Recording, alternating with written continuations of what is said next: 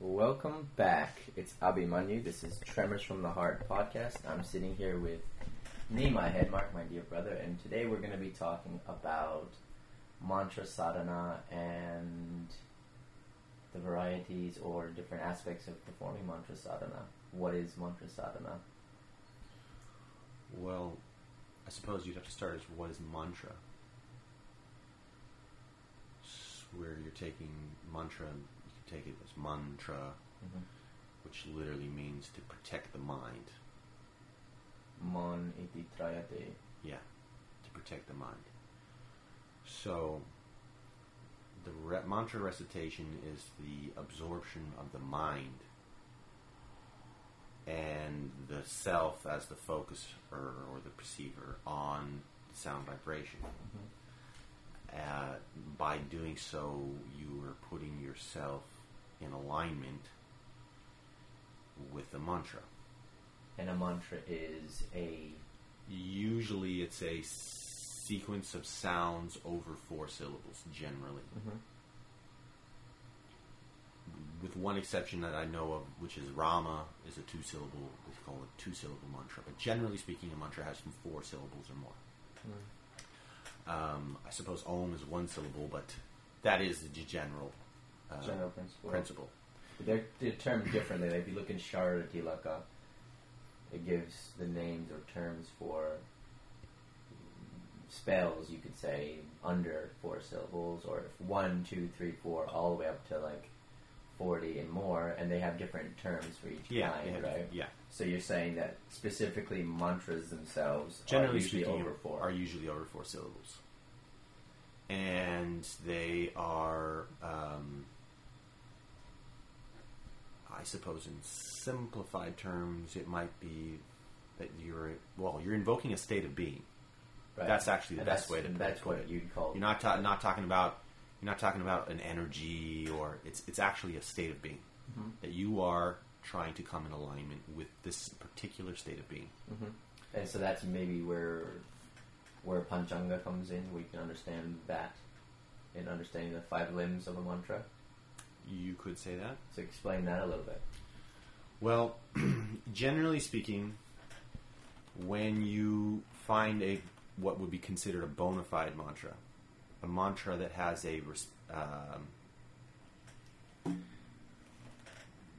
how to say it, an accessible lineage. That's not even quite right. You have what are called prasiddha mantras, or mantras that are usable by anyone. And then there are other mantras that are maybe very, very specific, and they may be beneficial for some and not beneficial for others. And so they're not generally recommended. So generally, mantras that have a rishi are recommended for everyone. They're accessible for all. If you don't know the rishi, then traditionally they would say, unless you've received it from your teacher, maybe don't consider that. Or there's ways to technically look at whether those sounds are good for you or not. But that's getting a little more deep than we need to go. So we have a rishi. So we have a rishi. It starts with the rishi. Why don't we explore this using Gopal mantra as the...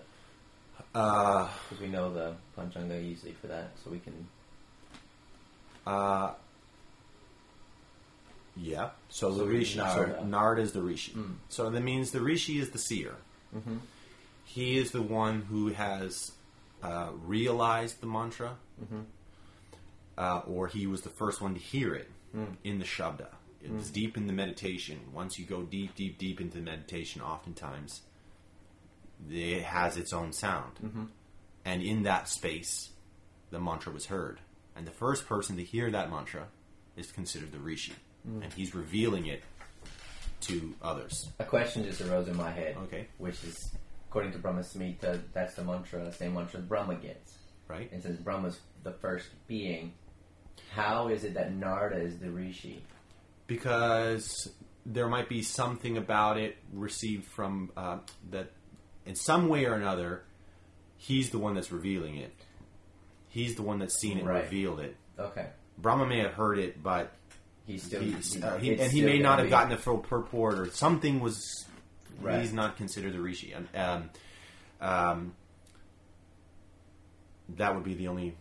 And so, understanding. And so, meditating on or thinking about the rishi before starting a mantra. So what does that actually functionally do? You are generally they'll do the nyas. Yeah. So they would put the rishi on your head. The rishi goes on the top of the head. Mm-hmm. And since he was you are propitiating that being because he's the one that had it and has the capacity to give it to you. Yeah. Is in one sense. Mm-hmm. Also, you're it's the homage of the lineage itself. So that mantra came from that person, so you're acknowledging that person. But the idea is that you are aligning yourself. It's putting yourself in alignment. So the Panchanga is how you align yourself so that you can align with the mantra, right? Mm-hmm. Because that rishi, he had the alignment. So you're aligning yourself with the rishi first, right, so that you can put yourself in a position to align with the mantra. Okay? So first is the rishi. Next is chanda. So the chanda... So Gayatri chanda and Trigopa mantra. The chanda is the number of... Well, people will say it's the number of syllables, but it's the number of beats matra. Yeah. In the mantra. Mm-hmm. And they don't always line up with how many syllables are in the written mantra. Because Gopa mantra is 18 syllables. But it's a 24 syllable. But it's 24 matras. Yeah. The chanda is measured in beats. Yeah. Right? And so it's describing the spanda of the mantra. It's describing the rhythm of the rhythm. 24-beat rhythm is that mantra is supposed to be. So that tells you that there's long syllables, which are 2 matras, and short syllables, which are 1. So that's the chanda. Mm-hmm. And again, because it's about getting an alignment with the flow of the sound, you're aligning with this mantra. The chanda is important because it's the rhythm. And if you're not in rhythm, like in music, if you're playing the drum and if someone's playing the kartals or however it is, if you're not in the same rhythm, it becomes disharmonious rather than harmonious. Mm-hmm. And so the mantra chanda tells you it alludes to how you find the flow. Yeah, okay. Next we have devata. So the devata is telling you the object of worship. Mm-hmm. Is telling you who that state of being is. Mm-hmm. And obviously, Gopa mantra, we're talking Sri Krishna Paramatma Devata. So then after the Devata is the Kilakam. Going back to Devata. Okay. We're establishing Devata in the heart. Another term for Devata often is like light being. Yeah. We're talking about the being, but it has, I want you to show the connection to consciousness. Devata and consciousness. Well, by the word Devata itself. Deva itself means an illuminator. It has the root div. Right? Like divya. Mm-hmm. Knowledge. Mm-hmm. It's illuminating. Mm. So the devas are illuminators. So like when you think of, generally we use the word devas, we're thinking of the various cosmic gods. And you'll find that the principal devatas, Indra, Agni, they all connect to your bodily functions. So Indra is your nervous system. He's the predominating of the nervous system. Agni is your faculty of physical digestion and mental digestion. He's part of the consciousness faculty. So all of them are bringing illumination, and that illumination being the symbol of conscious awareness. Yeah. The topmost Devata is Vasudeva. Yes, lovely? Is Vasudeva, who is giving the light to those Devas. Right? So, when we say the Devata, we could actually even say that who we are bringing light to, we are illuminating that Devata, and that Devata is illuminating us. Right? Right. We are directing our illumination, our consciousness to that Devata, and that Devata in turn is becoming aware of us. Right. It's mutual. Interesting. So when you're looking at him, he's looking at you. Beautiful. Okay. And the next part is Shakti. Shakti. So the next... No, Bija. Bija. Bija, Swashakti, Chandrakiyakam. Yeah, you're right. So Shakti. So here... Oh, Bija, sorry. The Bija. So the Bija is the seed sound. Mm-hmm. It's the sound that's usually composed of a consonant, a vowel, with the Anuswara. And so it could be two consonants. It can get complicated. You can have very complicated Bijas. But generally speaking, it's one consonant, which is a masculine energy, and with a Shakti. What do they call Bijas with multiple consonants? It's a cluster, but I can't remember the word. Ooh, I don't remember the word either. It's called a cluster. There's a Hasak frame. Yeah. So the Bija is the most condensed. It's the mantra condensed to its most root form. So then why is Gopal Mantra's Kam Bija? Or Kling, right? Well, Gopal Mantra's Klim is Ka Tama, it's Kama. So it's the Kama Bija. Ka Tama. And the La is manifesting it. It's coming into being. I've heard it said that it brings. It's that specific bija brings the Devata. Like it calls. Yes, because that is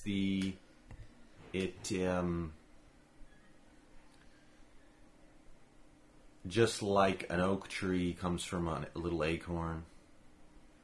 The bija is the seed of that reality. And so what is the connection between it being specifically desire or Kama Bija and Krishna? Because it's the original will. Krishna is the original will of reality. So he's the desire of reality itself. He's the desire of reality itself. That will. The will and desire are the same. Without a desire, there's no will, and without no will, there's no desire. So, Krishna is the original will. And therefore, he is the original Kamadev. He is inspiring everyone. And because everyone is part and parcel of that original will,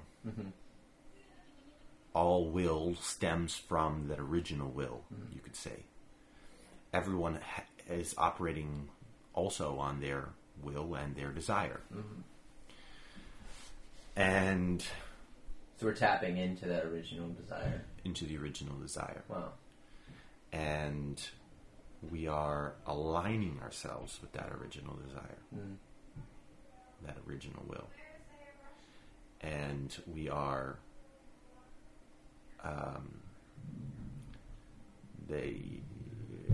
you are aligning your desire with the purest, most desire. So that's the common bija. That's bija. Now we have Shakti. In regards to this, we have Swaha as Shakti. So the Shakti is the power it's the force that makes it happen. So you have, like fire, the Shakti is heat. Mm-hmm. Okay? Right. Without heat, fire can't do what it does. Yeah. It has to have heat So or light. So Swaha is the Shakti. And what that tells us is that it is an offering. Power is in offering. Surrender. It's in Swaha. We have these two syllables. Well, Saha. If anyone's listened to your one of your meditations that describes Saha as life itself on the different aspects of your life. If you're listening to this, there is a guided meditation that I put out on YouTube. You can follow me on YouTube at Abhimanyu Tremors from the Heart and check out my guided meditations there. And this is guided meditation number 3 on the breath, and that goes into what he's talking about now. So Swaha, you have the Ha is your life itself, and the Sa as well. Mm-hmm. You have the in and the out breath. So Krishna says that the yogi offers the in breath to the out breath, and the out breath to the in breath. So that's Swaha. Mm-hmm. Okay. Mm. And you're saying that I breathe. It's like my life is your life. Mm. I'm yours. I'm giving so my power, own. The power of the mantra is actually in the mood of I'm yours. I'm surrendered unto you. Mm. And in that mantra particular, we're worshiping Krishna as, it's not just Krishna Devata. It's like it's Krishna as you're being introduced to him as it's a precursor to what could be called the Kama Gayatri. And you're being introduced to Krishna as the embodiment of love. Mm. Because desire at its deepest root is for love. Mm. It's not, we have here, it's not for stuff, nor is it for bodily urges, or it's deep. Mm. And everybody has this deep seated need for love. Mm. That's the original will. Mm. To experience love is the original will. Right. And he is that, and he embodies that. He is because he is reality, actually, you could say that anything and anyone that was ever and will ever be loved is in fact Krishna. Krishna was in fact all those things. Yeah. He was the only receiver of love.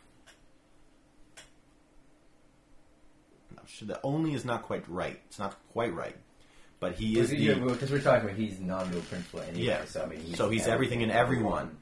So, and yet everything and everyone is also everything and everyone. That state of experiencing and relishing love is intimately connected to what Krishna is and how he functions eminently in the world through love. Through love. So this mantra is it's a mantra about love and worshiping love himself. Mm-hmm. The giver of love, the receiver of love, and love itself. And love itself. Yeah. And so the Swaha is the full surrender to that. Mm. Beautiful. Now we have Kilaka. Okay. Here's an interesting one that I haven't been able to fully... So the Kilaka, so we start with Kilaka is Chandra Kilaka. Chandra Kilaka. There's a few things here that stand out. One is, so Chandra itself is the moon. Yeah. So we understand that. And Kilaka is the key. Is the key. How you unlock it. That unlocks it. So one of the interpretations we know that it's lunar. It's a lunar mantra. Yeah. Meaning it's more about emotion than it is about knowledge. If it was Surya Kilaka, then we would think, okay, you have to have this Gyan mood. So Chandra Kilaka is obviously pointing to devotion, but also that it says Chandre, it refers maybe to a place. because when you take a thing, like, so if you have a forest, it's vana. Yeah. But if you're saying in the forest, you say vane. Right? So Chandra or Chandre means in the moon. So that's a place. Now, So it could be that it's about the bindu. But where's the bindu in the mantra? Do we have a bindu in the mantra? Yeah, I think. Yeah, so it could be that the kilaka is in the bindu. Mm-hmm. Right? That's one possibility. Or, I'm gonna posit that it's in Swadhisthana. Right. Because that's where the moon is. That's where the moon is in the body. Yeah. So that has something to do And with... it connects to desire intimately. So that means that you would want to be starting this mantra in Swadhisthana. That's where you're starting this mantra in the Swadhisthana chakra, which is where like where the lumbar spine meets the sacral spine. That transition there. So that's the place that you start feeling the vibration of the mantra. That's one idea. Right. The other idea is that it's purely just the mood, the emotional, feminine mood that you should approach the mantra with. Yeah. That's one way to see it. Then another thing to talk about in terms of mantra is the nyas. That this goes from... So the idea of nyas, usually they do Sharanga nyas, which is 6 limbs, which we do a heart, head... Sika. Sika, which is the Brahmarandra, the top of your head. Then you're doing the Kavach, which is armor. And then your eyes, the 3 eyes. And then the Kavach, the Astra, protecting the space itself. So you usually do Shadanganyas and you do Karanyas. Hands. The syllables are put on your hands. The hands is an easier explanation. The hands are a representation of your actions, your karmas that you do with your hands. So when you put the mantra into your hands, what you're saying is, let my actions become in alignment with the mantra. So it's super important, actually, to start to... I would say absolutely important. So you're aligning your physical reality with the subtle reality is what you're trying to do. The whole idea of the mantras from the very beginning is that we're trying to get in line. We're trying to align our state of being with this transcendent state of being, so that we can make contact. Like radio signals. Yes. So you're gonna basically what we're doing with mantra is tuning in. In the resonance. In the resonance of a particular devata. And then yasas are designed to put those resonances into the body, the nervous system. Into the body, the nervous system, and then on a more, like we're saying, the hands, this is a more subtle concept of your actions themselves becoming in alignment. So your life as you live it becomes in alignment with the mantra. Now, have you ever had an explanation of the saranga, like the hridaya, shears, like the forehead, and sika? Like, what are those 5 specifically? Well, the heart is easy. Obviously, your the heart space is the seat of the soul. Seat of the soul. So we want that. We don't want to align our heart with the mantra, right? Then you want to align your intellect with the mantra. You want to align the well, Shika is like a banda, right? Shika banda, you're closing that. You're closing that, yeah. So you're protecting yourself. You're protecting yourself from without getting too woo-woo. Yeah. From the environment itself. This is a subtle point of your body that is like an antenna. And so you want to make sure that the mantra itself is the filter by which you're receiving information from the world. That it's being filtered through through the mantra. Okay? And so you closing that point, and that the mantra itself, or the syllable in particular that you're putting there, and usually you'll see the way they line up is interesting as well. So depending on what you're putting in each of those points is significant. It's not random, right? Like Klim Hridayaya Namaha. You're putting the starts. The root is in the heart. The root is in the heart. The whole right.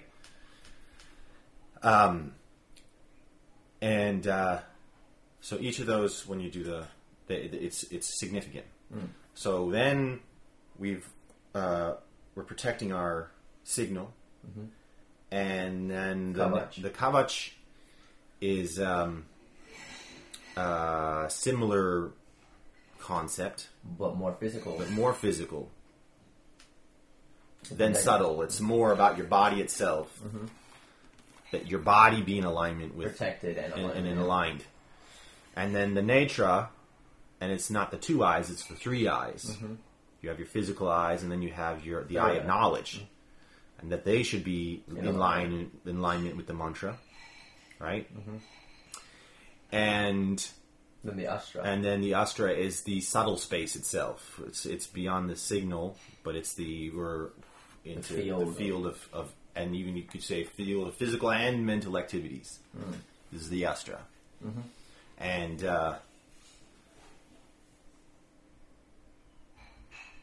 Gopal Mantra would be Swaha. Yeah. So you're being protected by the fact that you've surrendered to God. Oh, beautiful. Right? So that's the weapon. That's the weapon. Your surrender. Your self-surrender is the weapon that protects you. Right? Beautiful. So that's the nyasa, and the nyasa is also part of recognizing the connection, the spiritual reality of your physical reality. You're spiritualizing your physical reality, but in truth, your physical reality was always spiritual, but you think it's not. You're spiritualizing your perception of reality. You're retuning. You're retuning. Then obviously every mantra will have a dhyana mantra. The dhyana mantra is an image that is laden with information. It's a description of a particular scene. And everything about that scene, if meditated on as a static image, and the dhyana as a practice is usually where you are trying to develop your ability to hold an image in your mind and then make it as vivid and as real as possible. So you start with something basic. Usually they do dhyana with a fire. It starts. It's part of Taraka. And they stare at the fire so long that when you close your eyes you can see the flame, and then they try to hold that flame for an extended period of time, right? So that's usually more easy than if you had a complicated image that you have to hold the whole image in your mind. But in time, what the dhyana mantras, they give you what the image is supposed to be that you're supposed to hold, and then you're supposed to make that as vivid as possible and hold it. And then contemplate the nature of the image has the capacity to, when contemplated, to feed you knowledge. Wow. They're like, you could say like, what do they call it in movies? When they leave kernels of stuff, what's it called? Clues? No, like... what's it called? Oh my god! I can't believe I forget that term. It'll come to us. Yeah, you know what I mean. Yeah. It's so they're like that. They're to be contemplated, and they unlock answers in themselves when you look at them and contemplate them. That you look at them and you contemplate the image you're looking at. Yeah. And for every mantra, there's a dhyana. Or every devata, there's a dhyana. Yeah. Well, each mantra actually. And generally there's a dhyana with the mantra. So that's dhyana, and then we have to talk briefly about actually Purusharana, like actually how to get mantra siddhi, how to chant a mantra effectively to get close enough to something called perfection of it. Well, there is a But there's also a simplified version. yeah. So the complicated version is, it goes through a series of steps of awakening the mantra, bathing the mantra. There's a whole worship of the mantra. That's Soshana and stuff, but I'm talking just the Purusharana with Japana, Tarpana, Marjana, Bhojana, and I am not so expert, so I would actually ask you to say a little bit about that. Oh, okay. So basically, they say that you should. Every mantra has a specific number that it must be chanted before it unlocks. And generally speaking, it's something around the lines of 100,000 times the syllables in the mantra. So looking at Gopal mantra, we're talking 1,800,000 to get mantra siddhi in that. And then 1/10 of that has to be done in offering in a fire sacrifice or fire ritual, homa. Yeah. And then 1/10 of that has to be done as tarpana, or offering in water. Yeah. With the word tarpayami at the end added to the mantra. And then finally Brahmabhoja. But in the case of Gopal mantra, I believe you actually feed young boy brahmanas, like teenage brahmanas. 1/10 of the number of tarpanas that you did. Oh, wait, we forgot marjana. Marjana is sprinkling on yourself with the mantra 1/10 of the times that you tarpana. And then finally Brahmabhojana. You do a feast and you feed. This would be probably 18 boys. So the Gurukul is a great place to go to finish your Purusharana on Gopal mantra. And that and mantra siddhi in regards to this mantra would be actually darshan of Krishna himself, and in turn that would also result in the darshan of your own form, your own eternal, they call swarup, or eternal soul form, which is simultaneously one and different from Krishna's form. It's like a part of his form. Your form is a part of his form. Yeah. And so this was a very... Well, what was that's the complicated... Complicated is you I think you double, or you... The simplified version is you, instead of doing all the other things, you increase the amount of japas that you do, I think, double. I know that Buddhists like Vajrayanis, they will do, say, for example, if they're doing sadhana for Om Mani Padme Hum for Avalokiteshvara, they're trying to do millions and millions and millions and millions of them in a lifetime. And so they go into these retreats. So what about people who are just regular people living a regular life, and how does that work for them? If mantra siddhi is achievable at... Well, I mean, if you're going to be thinking Purusharana and stuff, then you're already not just regular day to day. For regular day to day people, you actually want to rely more on name mantras than mantras themselves.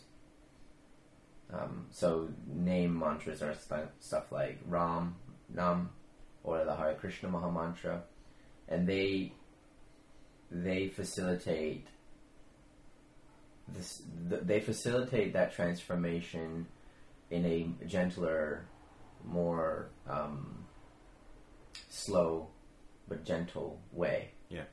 Whereas when you get really serious, you wanna surcharge your practice with. So what I was sort of pointing to is that even if you... But there must be a benefit to even if you can't... Yeah, you could say the dosage is less. You could say you're doing a mala per day of a particular mantra. Well, you're still taking the mantra. You're still taking the dose, or a dose. It's going to be slower, but it's still going to have effect. Yeah. So, generally speaking, the minimum that you should do for a mantra is one mala. The recommended minimum is 1 mala per word, actually. 1 mala per word. So Gopal mantra, then we're thinking 5 malas. Yeah. Yeah. What else can we explore here? I think Another important thing to know, just if you are at home and you are practicing mantras in your life, to learn basic purification rituals like Achman, which I actually shared on my Instagram. I have a highlight called Rituals, and in there's the full explanation, and I show how to do Achman, so check that out. Follow me at Abhimanyu_yogi on Instagram. So the last thing that we should probably mention is the idea, going back to mantra as the protector of the mind.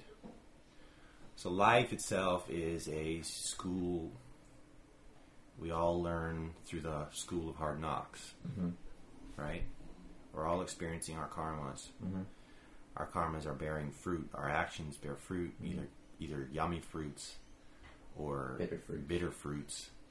But our actions bear fruit. And our life is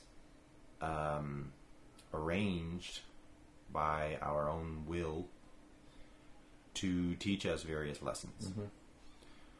So the principle with mantra, especially when it's used in conjunction with, say, something like Jyotish, is that we can speed up the learning, and that we don't necessarily have to learn through the school of hard knocks, right?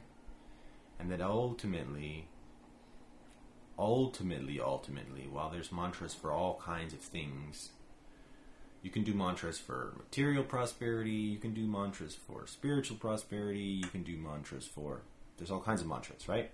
But at the highest level, it is about that self-surrender.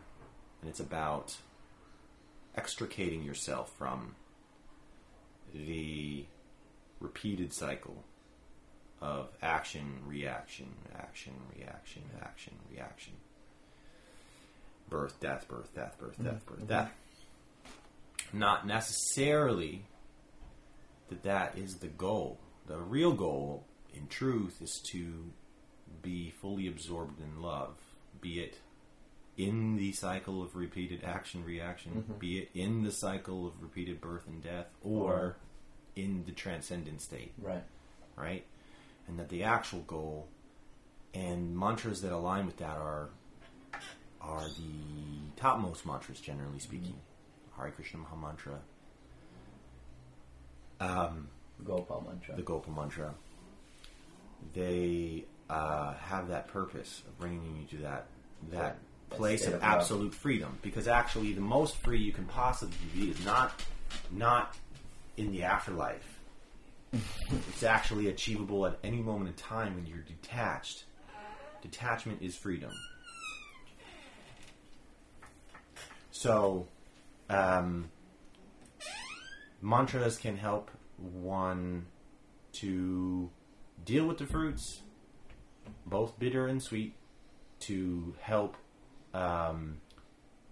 naturally bring you to a state of epiphany and change, because you're aligning with a greater state of being, right? And then ultimately to extricate yourself from your own conscious traps, which bind you to egoistic thinking and cause suffering. Yeah. All right. Well, thank you very much, Abhi. I hope that was helpful, and see you guys next time. Thank you for listening, and you can follow this podcast on tons of platforms. Make sure you do, and I will see you next time. Jai Nitai.